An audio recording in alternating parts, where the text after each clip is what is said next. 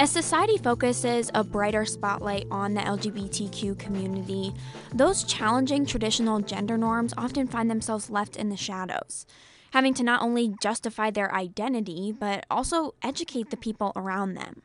Brittany Irwin and Julia Cook spoke with two of those people living in this in-between space. It's a typical Friday night in Athens. Sophomore Braden McLean is hanging out with friends at a party. Dressed in a sweater and jeans, at first glance, some may assume Braden is a stereotypical college guy. But what you wouldn't know by just looking at Braden on this night is that they go by they/them pronouns because they identify as non-binary.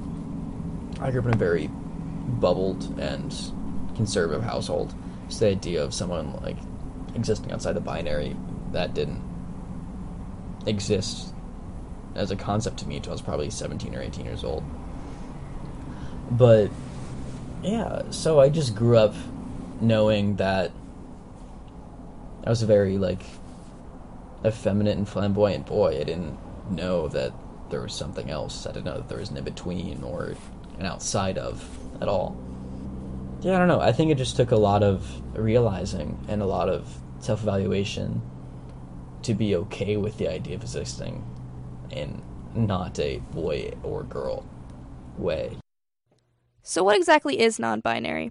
Well, generally it applies to people who don't feel like they fit in with one specific gender. And for folks who do identify as non-binary, the term has very personal meaning. I usually dress how I feel.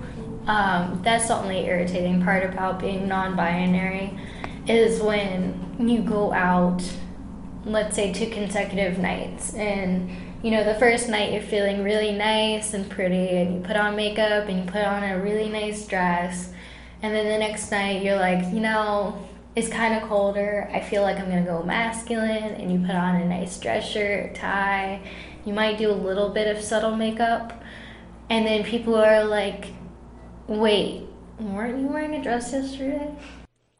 That was Margot, another sophomore at Ohio University. Her definition of non-binary means that she not only changes the way she dresses, but also her pronouns. While most people don't ever have to struggle with their gender identity, the feeling of not fitting in is something we're all familiar with. We've all doubted some aspect of us, whether it be talent or intelligence or whether people like you or whatever. We've all doubted ourselves in some sort or way. So yeah, it's totally valid for you to doubt yourself or be confused with how you identify or who you're attracted to or who you love.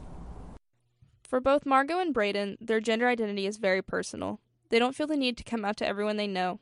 It's more important for them to be comfortable with who they are and be surrounded by people who understand and accept them.